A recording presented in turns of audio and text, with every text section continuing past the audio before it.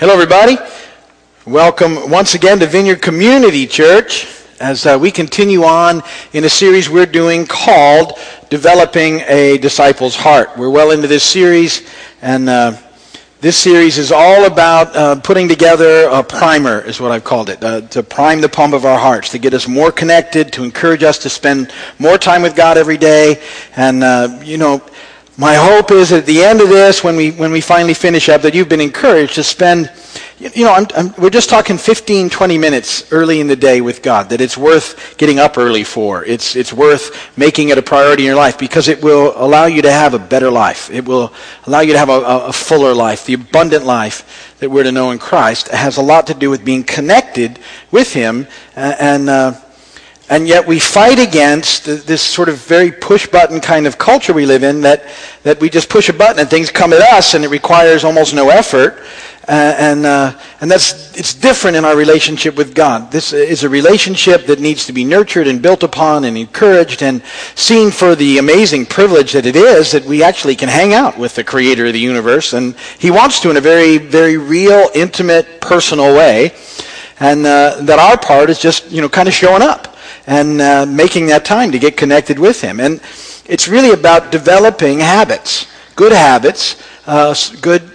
disciple habits, disciplined habits, spiritual disciplines. That's what this is all about, setting some of those in place in your life because it's so easy for us not to follow through. And so we've talked about getting focused, and we've talked about getting thankful, and we've talked about getting connected. And this last section we've been working on is all about getting dressed in the armor of God.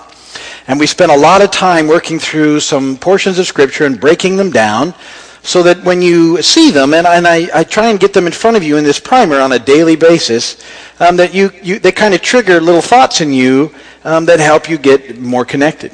And so we started way back with Hebrews 10:19 through 25. Therefore, brothers, since we have confidence to enter the most holy place by the blood of Jesus, by a new and living way opened for us through the curtain that is His body, and since we have a great priest over the house of God, let us draw near to God with a sincere heart and full assurance of faith, having our hearts sprinkled to cleanse us from a guilty conscience, and having our bodies washed with pure water. And let us hold unswervingly to the hope we profess, for He who promised is faithful. And let us consider how we may spur one another on toward love and good deeds. And let us not give up meeting together, as some are in the habit of doing, but let us encourage one another. And all the more as you see the day approaching. That those verses are all about getting us ushered into the most holy place. The presence of the living God, the literal presence of God is available to us. And for our focus then to get on Him and on His throne. And from His throne we begin to look at things differently. Then we talked about the importance of getting thankful. Rejoice in the Lord always. I'll say it again, rejoice. Let your gentleness be evident to all. The Lord is near. Do not be anxious about anything, but in everything, by prayer and petition, with thanksgiving, present your requests to God. And the peace of God, which transcends all understanding, will guard your hearts and your minds in Christ Jesus. Finally, brothers, whatever is true, whatever is noble, whatever is right, whatever is pure, whatever is lovely, whatever is admirable, if anything is excellent or praiseworthy, think about such things. And that's Philippians 4:4-8. We talked about the importance of being thankful and how it changes our attitude throughout the day. And those little verses, I can't tell you how many times I think about that one verse, do not be anxious about anything, but in everything, by prayer and petition, with thanksgiving, present your requests to God. The peace of God. Because as soon as I stop not feeling peaceful, I think about that verse. And then we talked about the importance of getting connected. And we looked at the Lord's Prayer in Matthew 6:9-13. This then is how you should pray. Our Father in heaven, hallowed be your name. Your kingdom come. Your will be done on earth as it is in heaven. Give us today our daily bread and forgive us our debts as we forgive those who have debts against us. And lead us not into temptation, but deliver us from the evil one. And that's a guide for prayer to help us stay connected as we look to God and to sort of not wander off in our prayer life. And it leads from there, keep us from the evil one, into what we're talking about now in Ephesians 6:12-18. For our struggle is not against flesh and blood, but against the rulers, against the authorities, against the powers of this dark world, and against the spiritual forces of evil in the heavenly realms. Therefore put on the full armor of God, so that when the day of evil comes, you may be able to stand your ground. And after you've done everything, to stand. Stand firm then with the belt of truth buckled around your waist, and with the breastplate of righteousness in plate, and with your feet fitted with the readiness that comes from the gospel of peace. In addition to all this, take up the shield of faith, with which you can extinguish all the flaming arrows of the evil ones. Take the helmet of salvation and the sword of the Spirit, which is the word of God. And then leads us into today's verse, which we'll get right to in a minute. And so you're all totally up to speed right at the moment. But before we do that, I like to do something a little different. I got this, I thought it was pretty good. It's, because as baby boomers, we're all getting pretty old now, and we're growing up, that some of the original artists from songs that we grew up with are changing the lyrics so they're more applicable to our lives. And I liked some of these. Maybe you can appreciate some of them. A little musical interlude here. Bobby Darin changed the words to his song, and now it's, Splish splash, I was having a flash.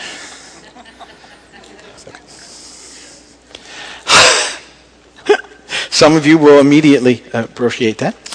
Roberta Flack. The first time ever I forgot your face. Johnny Nash. I can't see clearly now. That's me. Leo Sayer. You make me feel like napping. I want to nap the night away. No? My favorite, Tony Orlando. Knock 3 times on the ceiling if you hear me fall.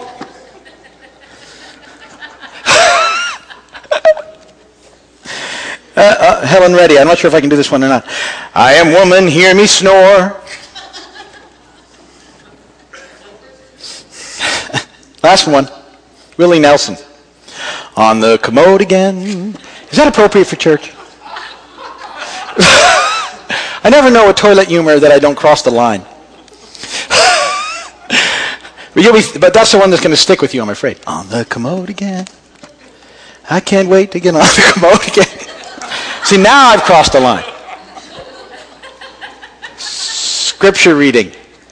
Hallelujah. 1 Corinthians 13, 1 through 3. This is out of the Message paraphrase. If I speak with human eloquence and angelic ecstasy but don't love, I'm nothing but the creaking of a rusty gate.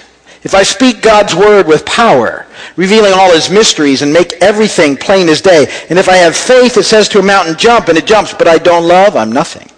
If I give everything I own to the poor and even go to the stake to be burned as a martyr, but I don't love, I've gotten nowhere. So no matter what I say, what I believe, and what I do, I am bankrupt without love. And blessed be the word of the Lord. So, in this section of our primer, in this idea of getting dressed in the spiritual armor of God, we've talked about that God makes this possible so we can stand against evil. We're getting ready to go out into the world. We've hung out with the Lord, and now He's preparing us for our movement into our calling, our ministries, our purpose for life, and our relationships with the people that are close to us and the people that we'll meet through the day. And so we've been looking at the armor piece by piece. We said the belt of truth and the breastplate of righteousness give us integrity to allow us to stand alongside the broken. The shoes of peace and the shield of faith give us courage and allow us to stand against fear. The helmet of salvation and the sword of the Spirit give us real life now and forever as we stand with Jesus.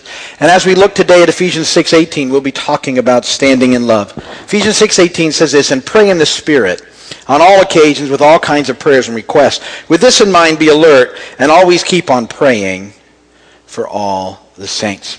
So here's the deal. I've got this armor now. I've got it on. I'm ready to go out into the world.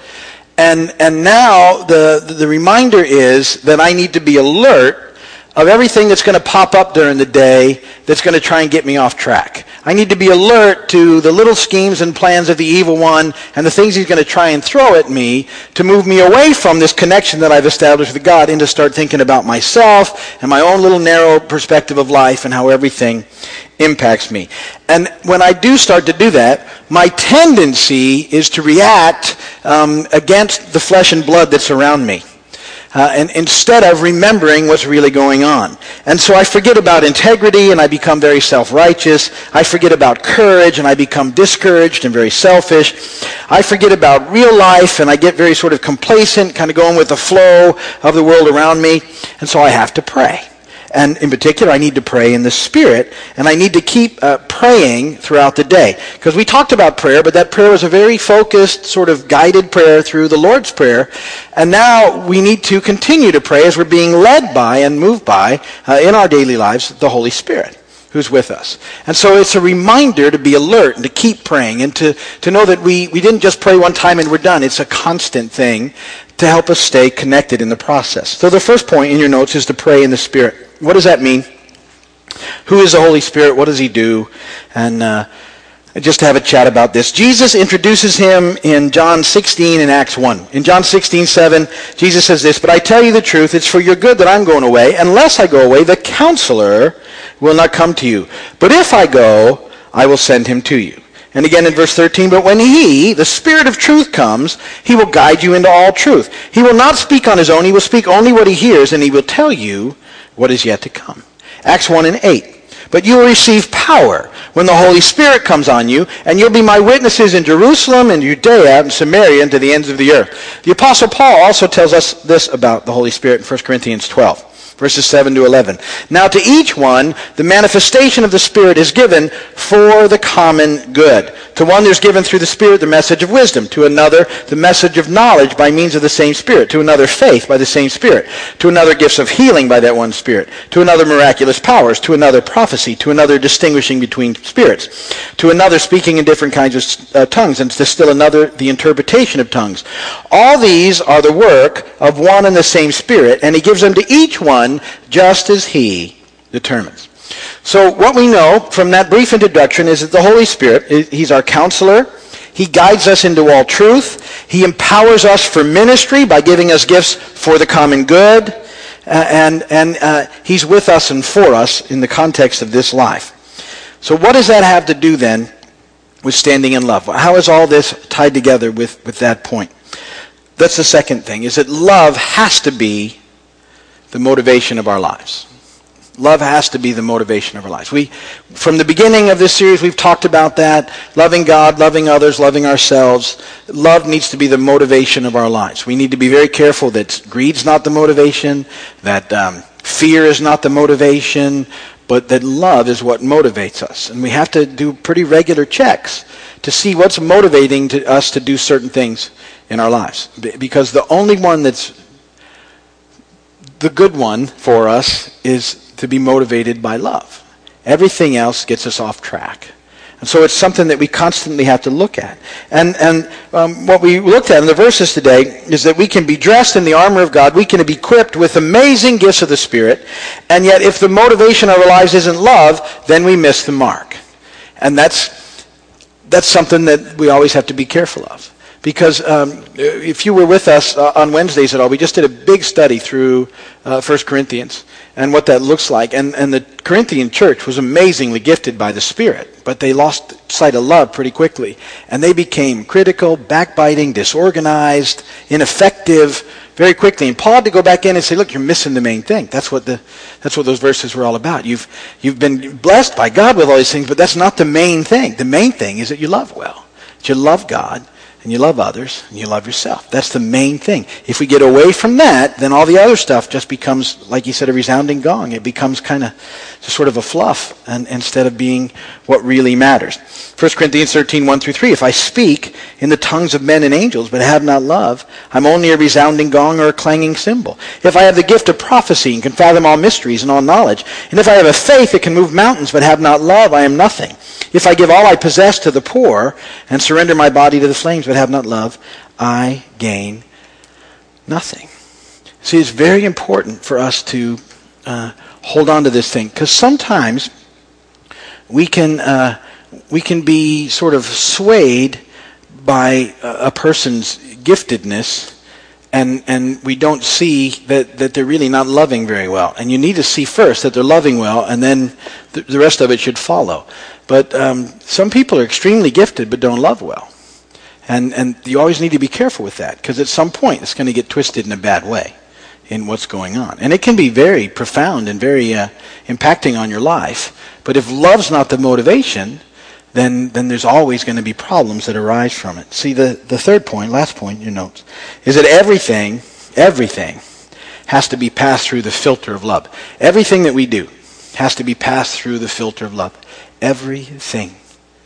I almost wanted to write everything there to make it so you heard what I was saying. Everything needs to be passed through the filter of love. And we'll talk about that filter now and then in the weeks to come as well.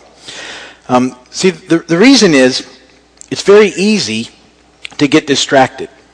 It's very easy to think that our way is the right way. And it's very easy to get so self-focused that we can miss what God is doing. Again, we talked about this last week or the week before. That's what happened to the Pharisees. Remember, the Pharisees are very easy to write off just as evil when you read about them in the New Testament. But they certainly didn't start that way. They started with very noble purpose to protect Judaism from the culture that was just, particularly the Greek culture, which was taking over everything. And the whole world was being, the word they use is Hellenized. It was being changed by the Greek culture. It was just taking over everything. And this band of people that became known the Pharisees, they banded together and said, we got to protect Judaism from this influence. And so they started with noble purpose. But over a couple 100-year period, they quit running things through the filter of love, and it became this horrendously critical, judgmental, non-loving way of trying to relate to God, and yet they weren't involved in relationship. And that happens in the church all the time. They lose sight of love, and it becomes something completely different. And at that point, we're just no longer effective in the culture. Because the culture, for all its problems, immediately is very good at picking up hypocrisy. They get it just like that. And then once they can actually label us as hypocrites. Now, sometimes we'll fight that because they just have decided we're all hypocrites before they give us a chance. But if it's accurate, then we lose our credibility with the culture, which is what we're working so hard against here. Is look, we don't presume to have it all together. We're trying to love well and figure this thing out. We're trying to love God well. We're trying to love other people well. We're trying to love ourselves well. We're not perfect at it, but we're working on it. And to me, that's the main reality that the world needs to hear. It's only possible in relationship with God through Christ. And that's what we're trying to do. And so the filter of love that I'm talking about is 1 Corinthians 13, 4 through 8. Ties in with just where we finished. And it says these things. And this is just most of you know these verses. We read them at weddings. We do a lot of stuff with these verses. But to me, it's a great way to pass through and our decisions and things that we're going through in the course of the day. Love is patient. Love is kind. It does not envy, does not boast. It is not proud. It is not rude. It is not self-seeking. It is not easily angered. Love keeps no record of wrongs. Everybody doing fine so far? I always get stuck on the first one. Love is patient. Like, man. I wish you just started with something else. I can't even get to the rest. Love does not delight in evil, but rejoices with the truth. Love always protects. Love always trusts. Love always hopes. Love always perseveres. Love never fails. See, if we can make that a part of who we are, as we love God, love ourselves, and love our neighbors as ourselves, everything changes. Because I know, even in my own life, that filter will change all sorts of decisions that I'm making. I want to do a lot of things because I'm not very patient sometimes. I want to do some things sometimes because I get anger quickly, and it says don't get easily angered. Anybody else here get easily angered? Yeah, I mean, that's like, you've heard me talk in the past. I've really been working on my driving. How silly is it? You've heard me talk about how silly is it that someone you think has done something in a lane that you don't think they belong in, to take your truck, which is 4 times bigger than their vehicle, and run it 2 inches behind them. I mean, you know what I mean? How silly is that? And so I don't know who's doing that, but stop it.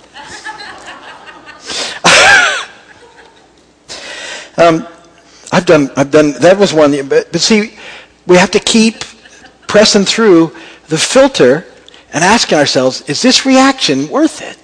What am I doing this for? What's it all about? Is this going to help anybody know God better? Is this going to do anything for anybody? Is this loving God? Is it loving someone else? Is it loving me to get all upset? And so everything needs to get passed through that filter. And so praying in the Spirit is really about staying connected to the heart of God, which is a heart of love. It keeps us from getting arrogant, from getting self-righteous, from getting self-centered and rebellious. It keeps us from using religion as a cover for evil. We need to do everything to stand, and then we need to pray in the Spirit, realizing that our motivation for life needs to be love, and we need to process everything through the filter of love. So that as you're listening to Him through the day, you should just keep on praying. You should just in each and every situation that comes up, whenever you can, you say, Lord, what should I do here? What do you need from me here? Is this something I should move into, God? Is this something you need from me? That's praying in the Spirit. That's staying connected and listening for the counselor to lead and to guide and to direct you. He's with you. He's in you. And He's available. We just have to make sure that we're checking in. And if you start running things through the filter, you're getting it where you can hear Him. And so start that process. What we're going to do from here in our next section of Scripture, we're going to dig into those verses that I just read to you in 1 Corinthians 13, 4 through 8, a couple at a time. And in that section, we're talking about getting encouraging.